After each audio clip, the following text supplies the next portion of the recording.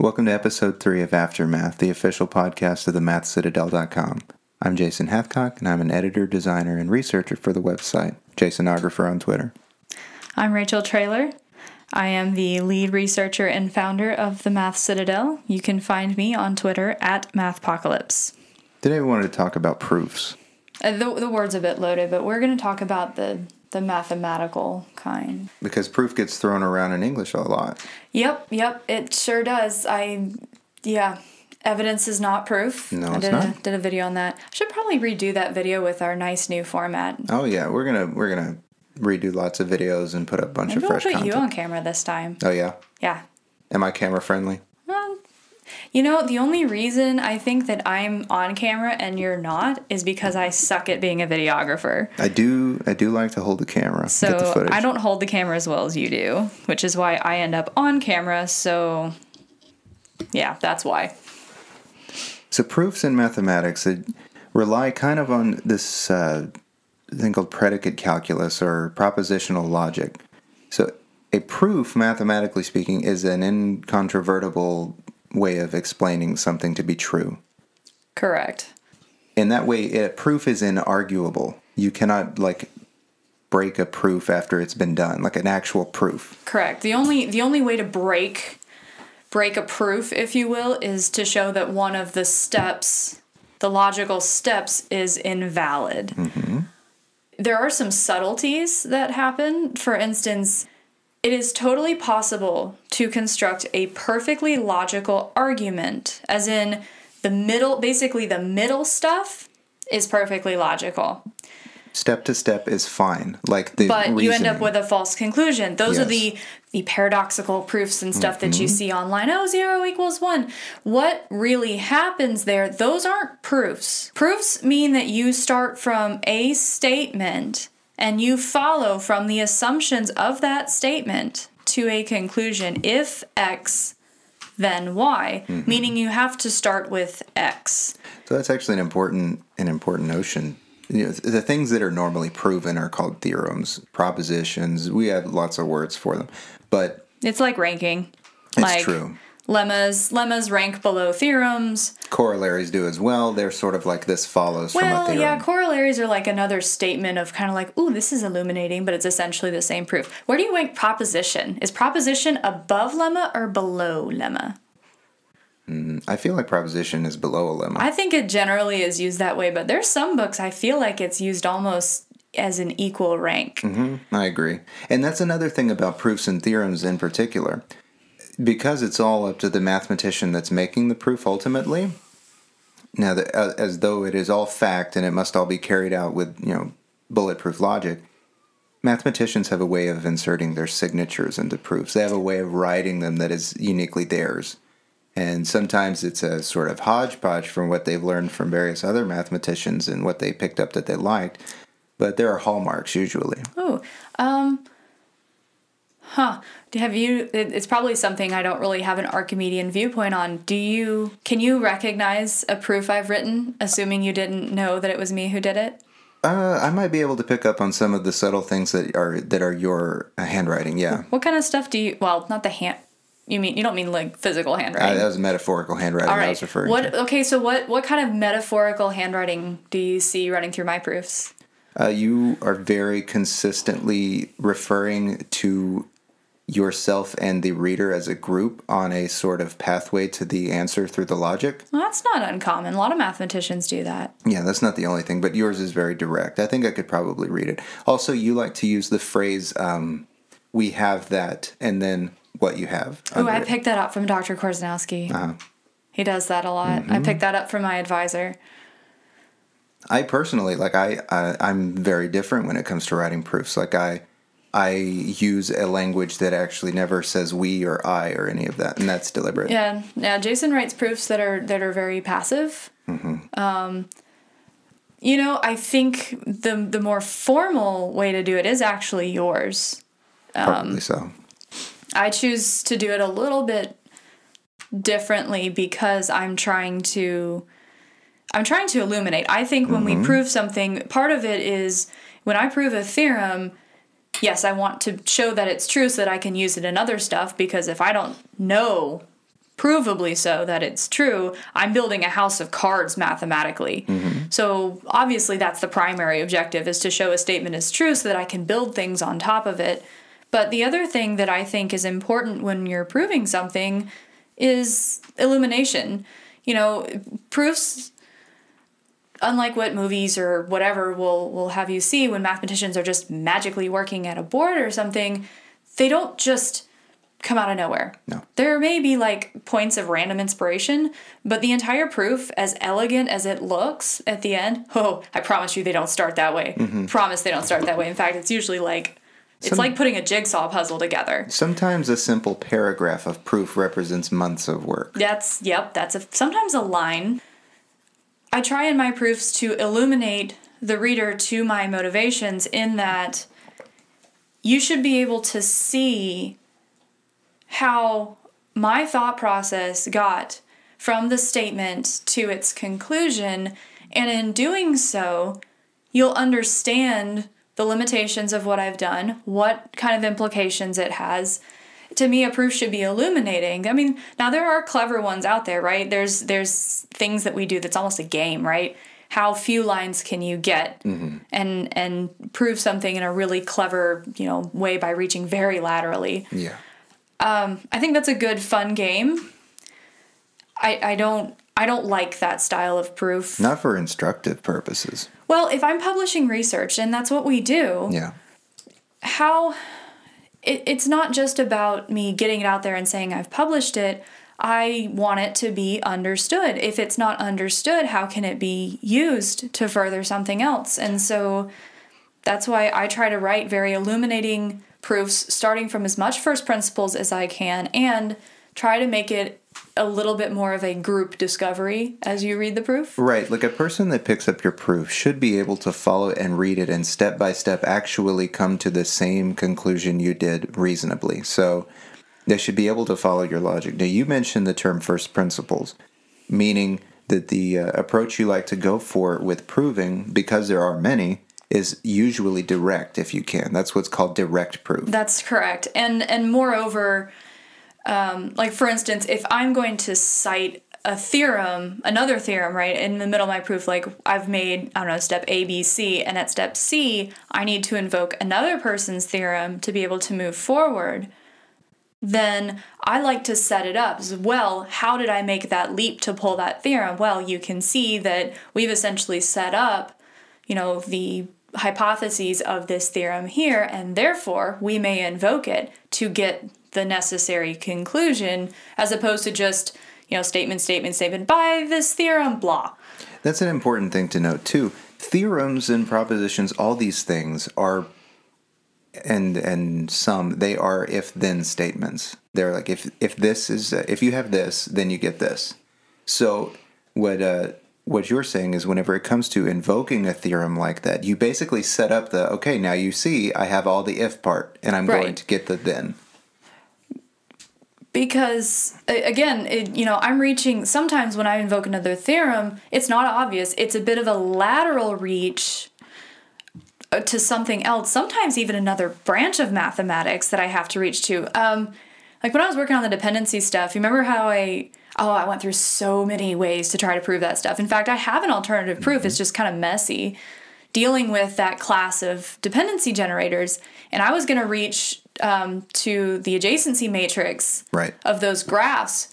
And there was a fairly basic theorem in graph theory that gave me what I needed. Yes. And so I was going to try to reach laterally over there, but setting it up became so cumbersome. Mm-hmm.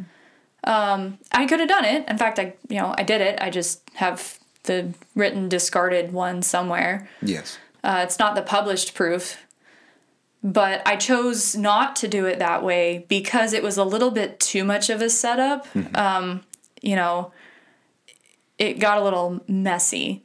And some things might have been obscured by taking that approach. Well, if it's not going to paint a good picture of what's really going on, if I'm just kind of blindly reaching for logical steps that still show it's true, it doesn't make it any less true, but it's not helping me or anyone else understand how to build off it.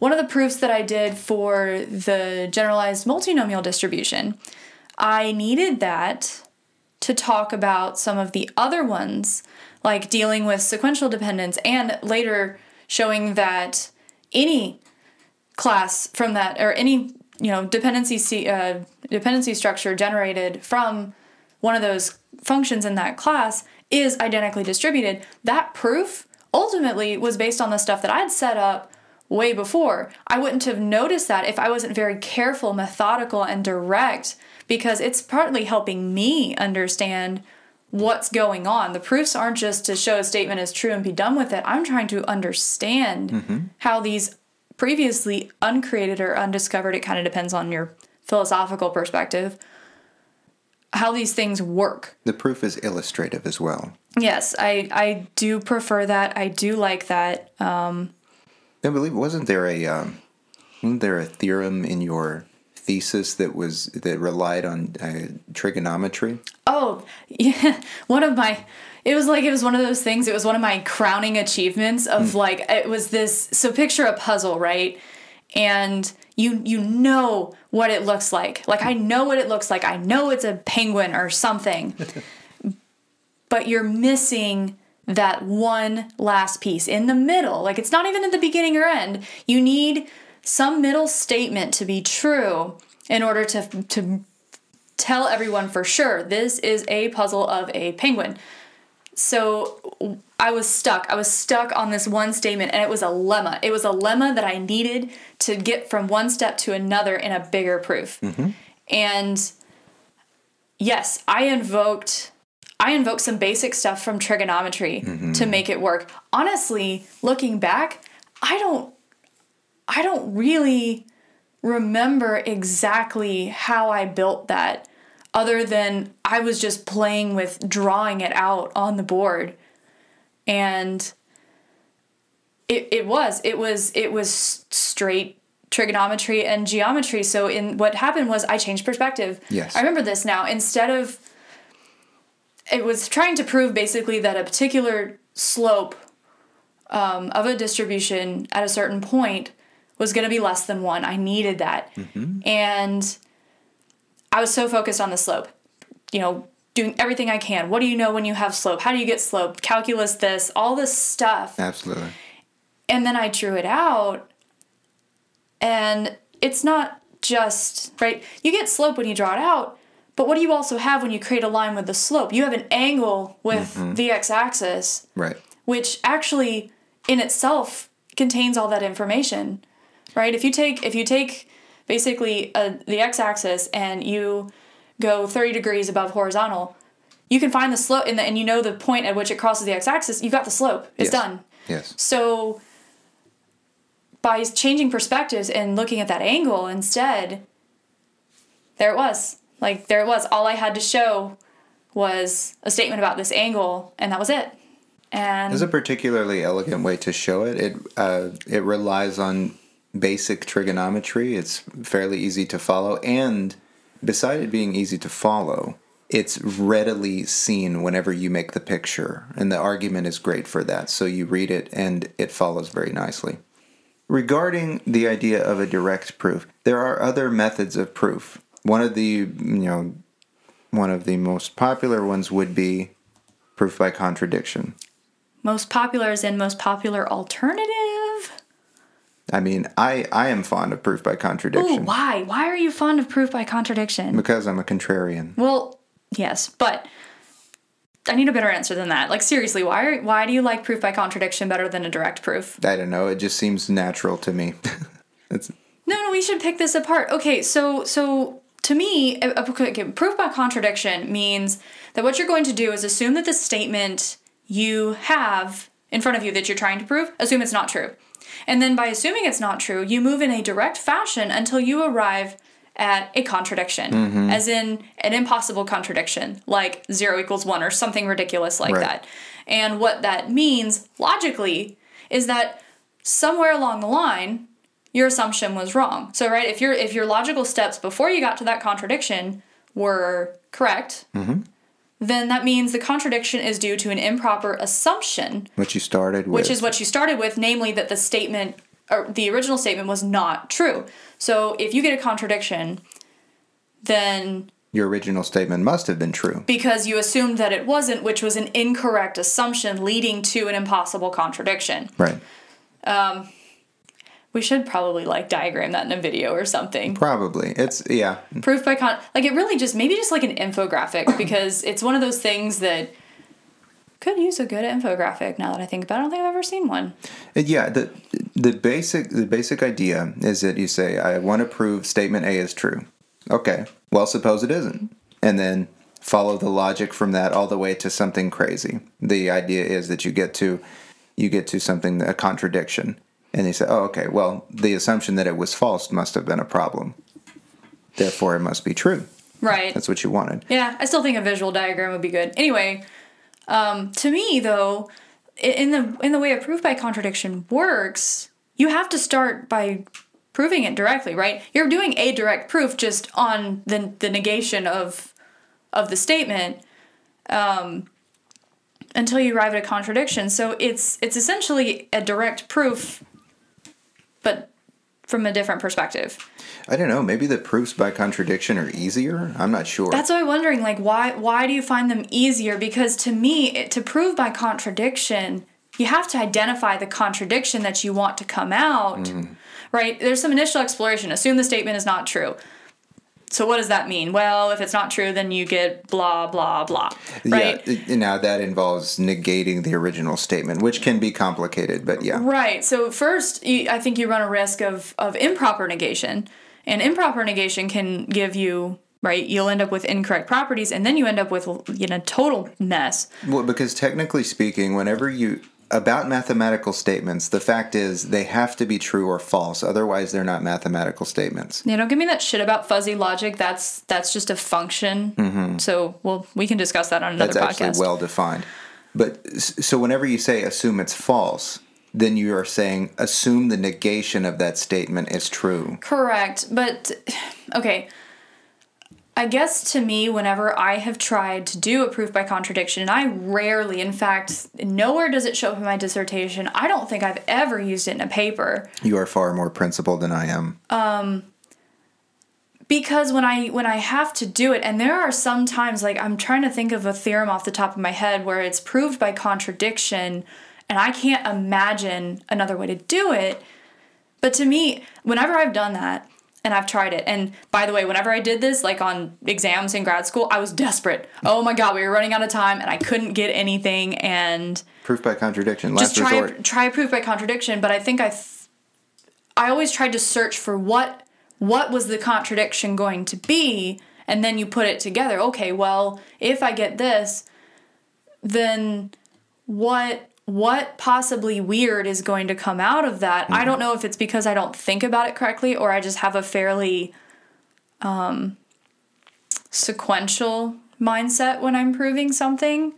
But I always felt like with proof by contradiction, I'm going to have to essentially do a direct proof on the negation, so I might as well try to do a direct proof on the statement. Now, like I said, there are certain theorems, especially in analysis, where the classic proof is a proof by contradiction, and looking at it because it's kind of a fun game, well, how many other ways are there to prove this same statement? And you can actually publish papers, right? If you have a new proof to, say, Rolle's theorem, for example, that's a paper, right? Certainly. It's a new way to prove it. That's absolutely publishable work. But sometimes you read those and you're just they proved it by contradiction, but I can't honestly see how you would have done this directly. Mm-hmm. What's that classic question? There are infinitely many prime numbers. That one's probably contradiction, isn't it? That's the only way I know. Yeah, that's the one. That must have been the one I was thinking of. Yeah, so that's a classic example. But you look at that, and you're just it starts with if you're trying to prove the statement, there are infinitely many prime numbers.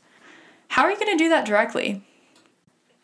Right? You can try to look at maybe this set of prime numbers and show somehow that its cardinality is infinite directly. But what's the way we end up doing it? It's show that there are not infinitely many prime numbers. Mm-hmm. So if there are not infinitely many prime numbers, then what does that mean? Well, there has to be a largest one, right? Yes.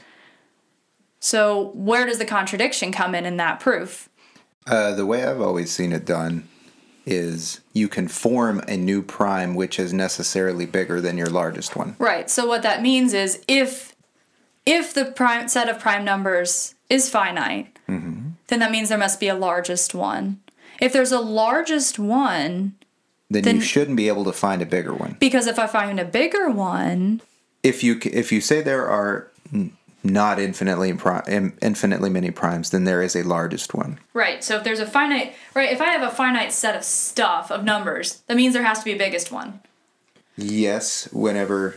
Well, closed. We won't... Okay, my bad. Let's do a set of natural numbers. You have to understand that... All right, I was not careful. I'm sorry. No. I'm telling anybody that's listening, you have to understand that whenever anybody says anything, mathematicians... cover all the bases whenever they listen to it, so they have to look for any holes in it. Actually, which is good, right? So if there are not infinitely many prime numbers, your alternative is that there are finitely many prime numbers. Namely, that the negation of the statement "there are infinitely many prime numbers" is there are finitely many prime numbers. Right. If there are finitely many prime numbers, we must have a largest one. That's true. So what happens?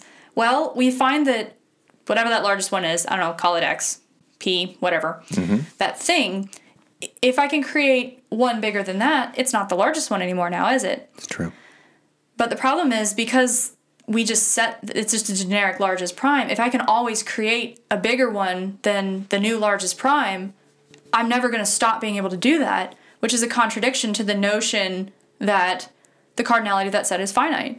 Therefore, we must conclude that there are infinitely many prime numbers. How would you even do that directly? I honestly don't know. Right? To me, when you're dealing with cardinality, especially proving something's whether it's finite or not, I go for proof by contradiction in that one because if you're going to prove something is infinite, it seems like all of those end up being proof by contradiction, assume something is finite. Unless you can, like you said, find a bijection with a natural numbers or something like that. Yeah, you'd have to make a counting function or some kind. But since there is no closed form for all the primes, Yep.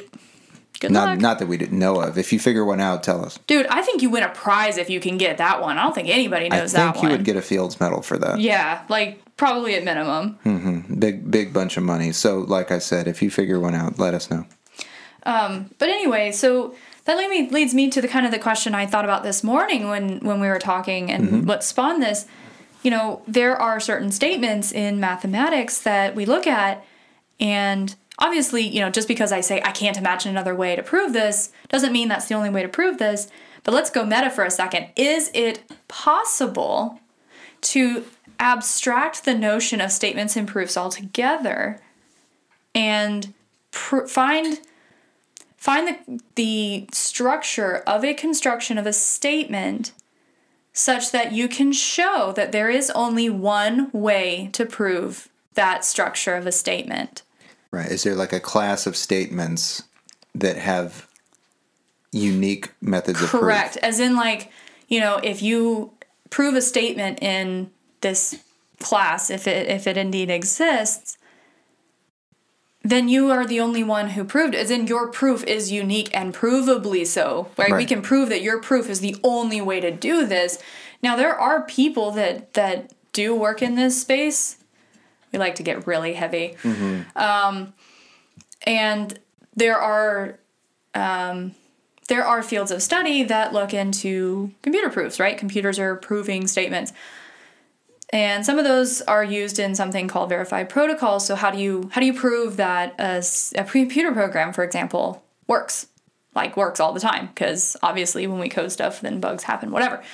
So from a more interesting philosophical question for those that are still listening, do you think it's possible, right? Everyone's worried about computers replacing their jobs. AI this, AI that.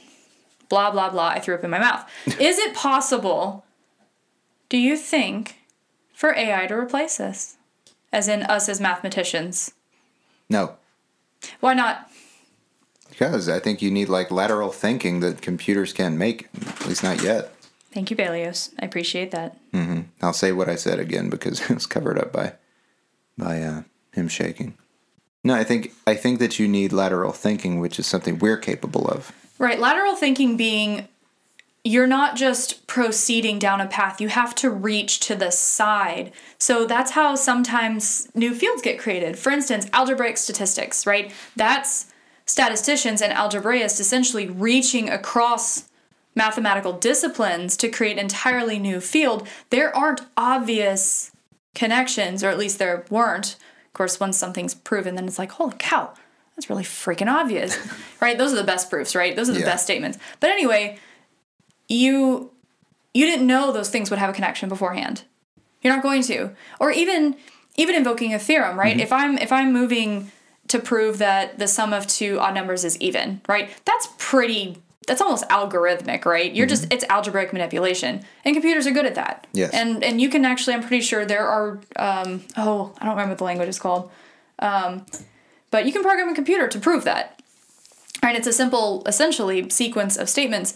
But when I have to invoke, say, Chebyshev's inequality, for example, in probability, and it means that when I invoke that, another theorem inside of one of my proofs, it means I have seen the hypotheses of that theorem, but in a different format, right? It's not just, I just happened to write the exact hypotheses of this theorem while I was proving it. No, you see it, but in a different form, which means now I reach to the side and pull it in, because essentially I'd be proving that theorem all over again, but it just looked a little bit different. That's why I get to reach to the side and pull that theorem and said, well, we've already set up these hypotheses, meaning I don't have to do this original work because it's already been done. But that reaching out to the side, I don't think you can program a computer to recognize, for instance, let me try to come up with a good example. Recognizing dependency graphs and their adjacency matrix. Like when we started looking at the dependency stuff, we had to draw it out for ourselves, right? When we originally started doing this, those graphs didn't exist. We used that to try to visualize it because it was the most natural thing we could do. And once we started visualizing that way, we saw that they became directed graphs. No computer's going to see that. No, I mean, you would almost have to have a system in place which at any given moment, like you give it a set of objects. These things are what it has to work with to prove the statement. So here's a statement, and here are its like pieces. This is what you have to work with. At every stage of that, it would have to be aware of every possible theorem and all of those objects that could apply. It's not even just a matter of having a dictionary. It's actual intelligence, yes. Meaning you have need some forethought. You have to see it in a different form, from a different angle. It's like, I mean, I know what a horse looks like no matter what angle I see it from. Front, back, sides, whatever. I know it's a horse. Obviously, we're trying to get AI to do that kind of thing. Right. That's just image recognition, but we're talking about abstract image recognition. Because that's what it is, right? Mathematics is an abstract image. We can't draw a picture of it necessarily, but that's what it is. Like for a proof, you might have to recognize that this function, which looks strange this way, is actually the integral of some other function. It happens in statistics all the time. You'll recognize a really ugly integral, or you'll look at it, and if you multiply by a certain constant, factored something out, it's actually a probability distribution and it integrates to 1, yay. But unless you can see that, and see that, with just this little adjustment that doesn't actually change anything, it just changes the form, it becomes a probability distribution essentially times a constant. Those intuitive leaps, I don't believe are possible with computers. I don't think so either. That's not how they work. I believe they're efficient, but they're not that smart. Correct. Absolutely, it can add faster than I ever could. Mm-hmm. No, I think creativity cannot be replaced, and mathematicians are ultimately creative people. Yes, it's a creative process. You are making something whenever you bring this mathematical truth to light. I believe that. It comes with the same satisfaction that an artist or a musician gets from making something new. Otherwise, why would you... Otherwise, there wouldn't be any handwriting in your proofs or something. There's absolutely an artistic element to it. There's a way you want to express that truth, and you want it to be bulletproof, and you want it to be the way that you chose to do it. That's artistic to me. Now I kind of want to, do I recognize signatures in my own proofs or some kind of style? As in, like, one day when I write a textbook or something and write proofs, will people be able to recognize that those are my proofs? Oh, this looks like the trailer proof. Oh, yeah. That's feed the ego. There you go. Feed the ego. I mean, like, and that's I think when we were talking about the prime numbers earlier, what I've seen, the proof I've always seen is, assume you have finitely many, which will lead to a contradiction. There has to be a biggest one, but you can make one bigger by taking all of the finitely many primes, multiplying them together, and adding one. Anyway, that's a famous proof. I believe it's known as Euclid's proof. Like, that was his. So yes. It can be associated with your name. And I'm pretty sure that there are probably people that have tried to do that directly. Yeah, that sounds hard. That sounds really hard. Yeah, well, plus I'm not really a number theorist. Nor am I. You know what? This is kind of artistic bent when it comes to writing proofs. How do you like to end proofs? Do you like a proof symbol? Okay, it depends for me. Usually I use the box, right? If I'm writing it by hand, I'll use the 2 lines. Oh, like 2 slashes? Yeah, 2 slashes. Forward slashes or backslashes? Forward slashes, right? Yes. The top is to the right? Yes. Forward slash. Why is it I can never remember which one's forward and which one's back? I think it's because, like, if I talk, which one is the thing that is back, the top or the bottom? I don't know. Yeah, it's a bit ambiguous. Backslash is LaTeX, that's what I always think. Okay, yeah, I like that. Now I'll remember.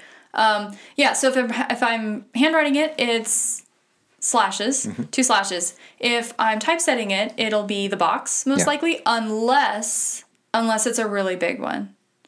Now, I don't use QED. See, I used to, and then whenever I got older as a student, I was like, I need to stop doing this. Dude, QED is I will stake my life on this. I am so confident of this that if I'm wrong, go for it. It seems so bold to put QED. So how do you feel of me tattooing QED on my wrist then? I think that you would stake your life on the thing that you did to earn that tattoo. Yes, I did. I would stake my life on that dissertation. Let's see. What other things about proofs can be made artistic? If anybody that goes to the site. Ooh, wait, we can talk about, like, use of symbols and different math alphabets. Yep. Oh, I almost ran out. I was running out of symbols on my dissertation. Because I had so many sets of random variables. You had all the alphabets going, all their italic and non-italic versions. I did Math Cal, Math Frac. Certainly Blackboard. Yeah, I used a Blackboard one. And Math Cal, like the... Did I not say that? I think you said math. Oh, I used MathScript too. I did calligraphic and script. Right. No, I think I touched all of them. Yeah, you maxed out all the. Well, that's the kind of the thing is, like, when I don't want to if we're using, say, t as the random time of arrival, and then I need to do something with a permuted version of that or something. I don't want to just go like, okay, well, I'll call it R or something like that, right? You need to kind of stick with, it's another way to make sure the proof is clear and flows that, okay, well, it's the slightly different T because we just kind of permuted the order or whatever. Yeah. So it should have some semblance of T to it. Sure. Again, that's how you follow. Yeah. Like, do you reserve M and N for positive integers? Yes. Yes, I do. But, like, say, RS and T. Ooh, can I talk about a small pet peeve? I don't like the Greek letter the lowercase Greek letter pi for stationary distributions. Oh, I see that a lot, too. Oh, I don't like it. It bothers me. Pi is a constant. Stop. You find something else. And capital pi is product. Like, they're reserved. And I don't, like, what would you use? I don't know, because rho's a correlation coefficient, typically. And P, little p, what are you going to do with that? Big P is probability. Well, this is this is not a sales pitch, but there are commercial sets of fonts which make available entire alphabets like that for you. So, like, there is a little script P that you could use that is sufficiently different from the... Yeah, that's true. Of course, you're going to have to pay for that. You can design some.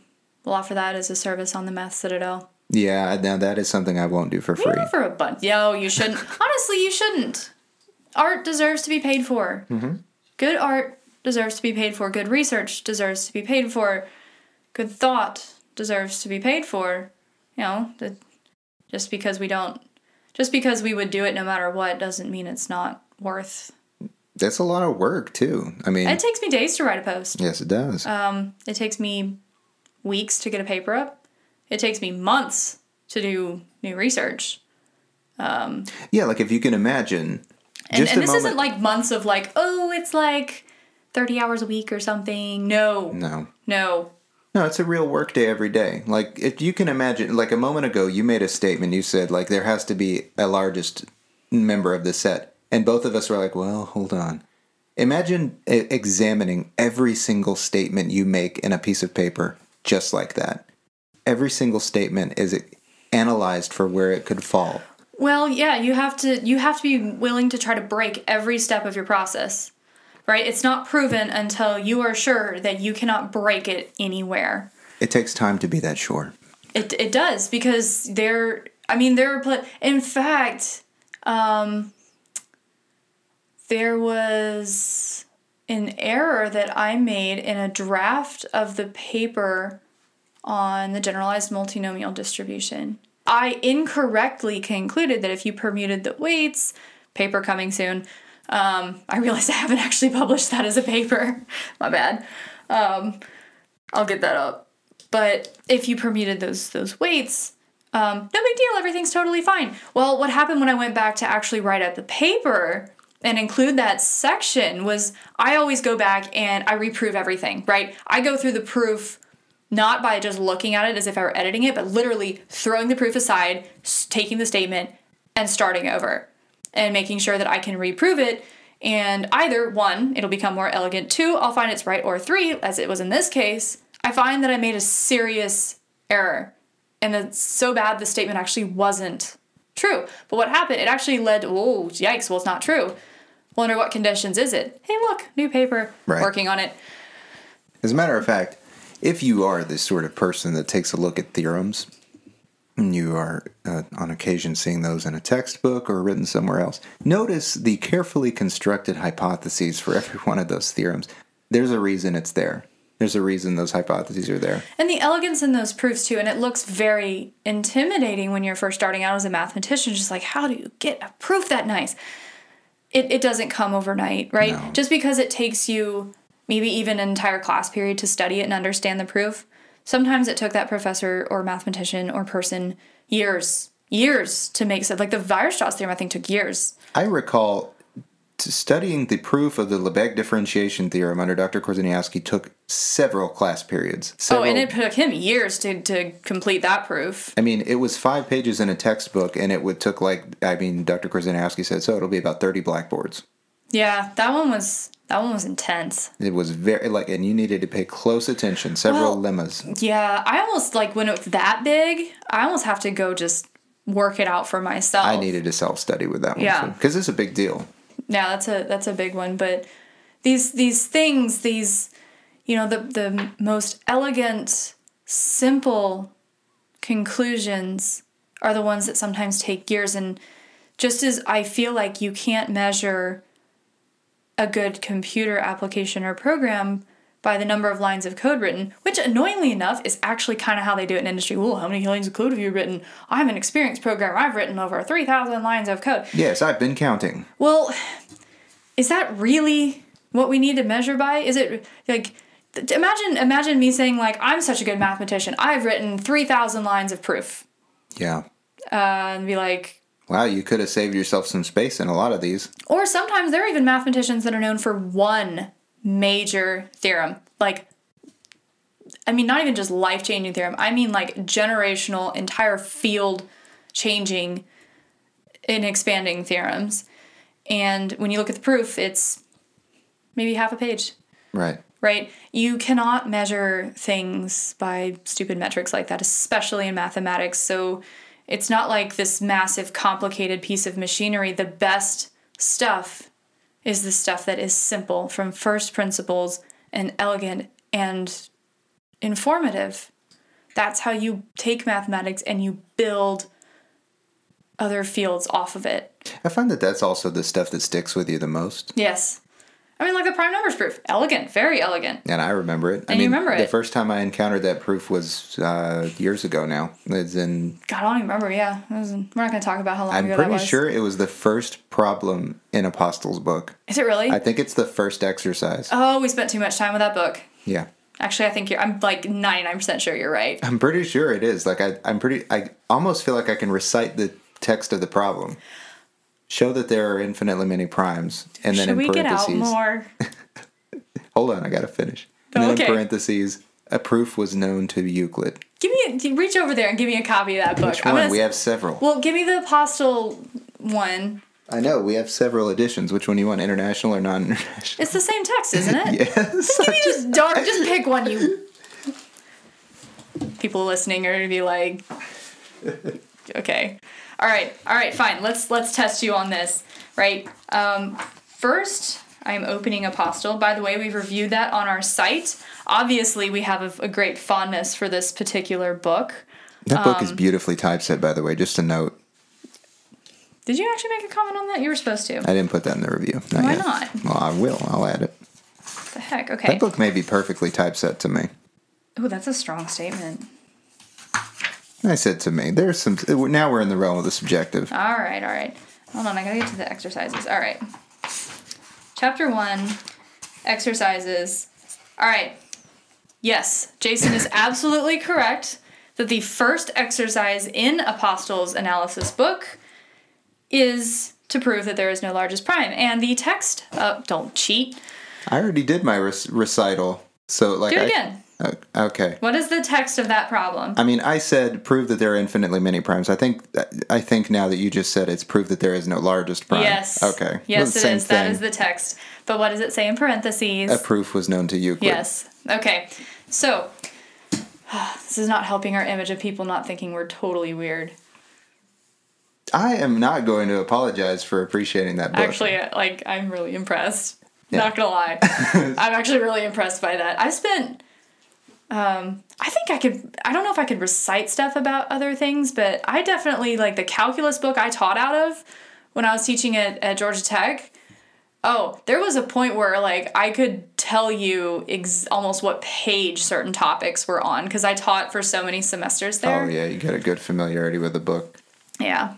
We should end our ramblings. Yeah, okay. Yeah, so they're not going to rambling. listen to our ramblings that much longer. Okay, so yeah, at this point... That was our most, I think that was our most mathematical discussion. Mm-hmm. So, appreciate you guys listening. It's true that if asked, we can certainly talk at length about proofs and the things that go into proofs. There was a pre-discussion before this discussion, by the way. Yeah, typing proofs and how to type them. Yeah, but thank you again for tuning in to our third episode. We like to know that you guys listen in and remember that as weird as we are still sort of human. Absolutely are, I promise. Find us on Twitter at Math Citadel if you want to follow the official account. You can also reach me at Mathpocalypse. And I'm Jasonographer. And check out our Patreon account if you like the stuff that you're hearing or like the site or want to support it. Then the Patreon link is on the Math Citadel website under support. All right. See you guys later.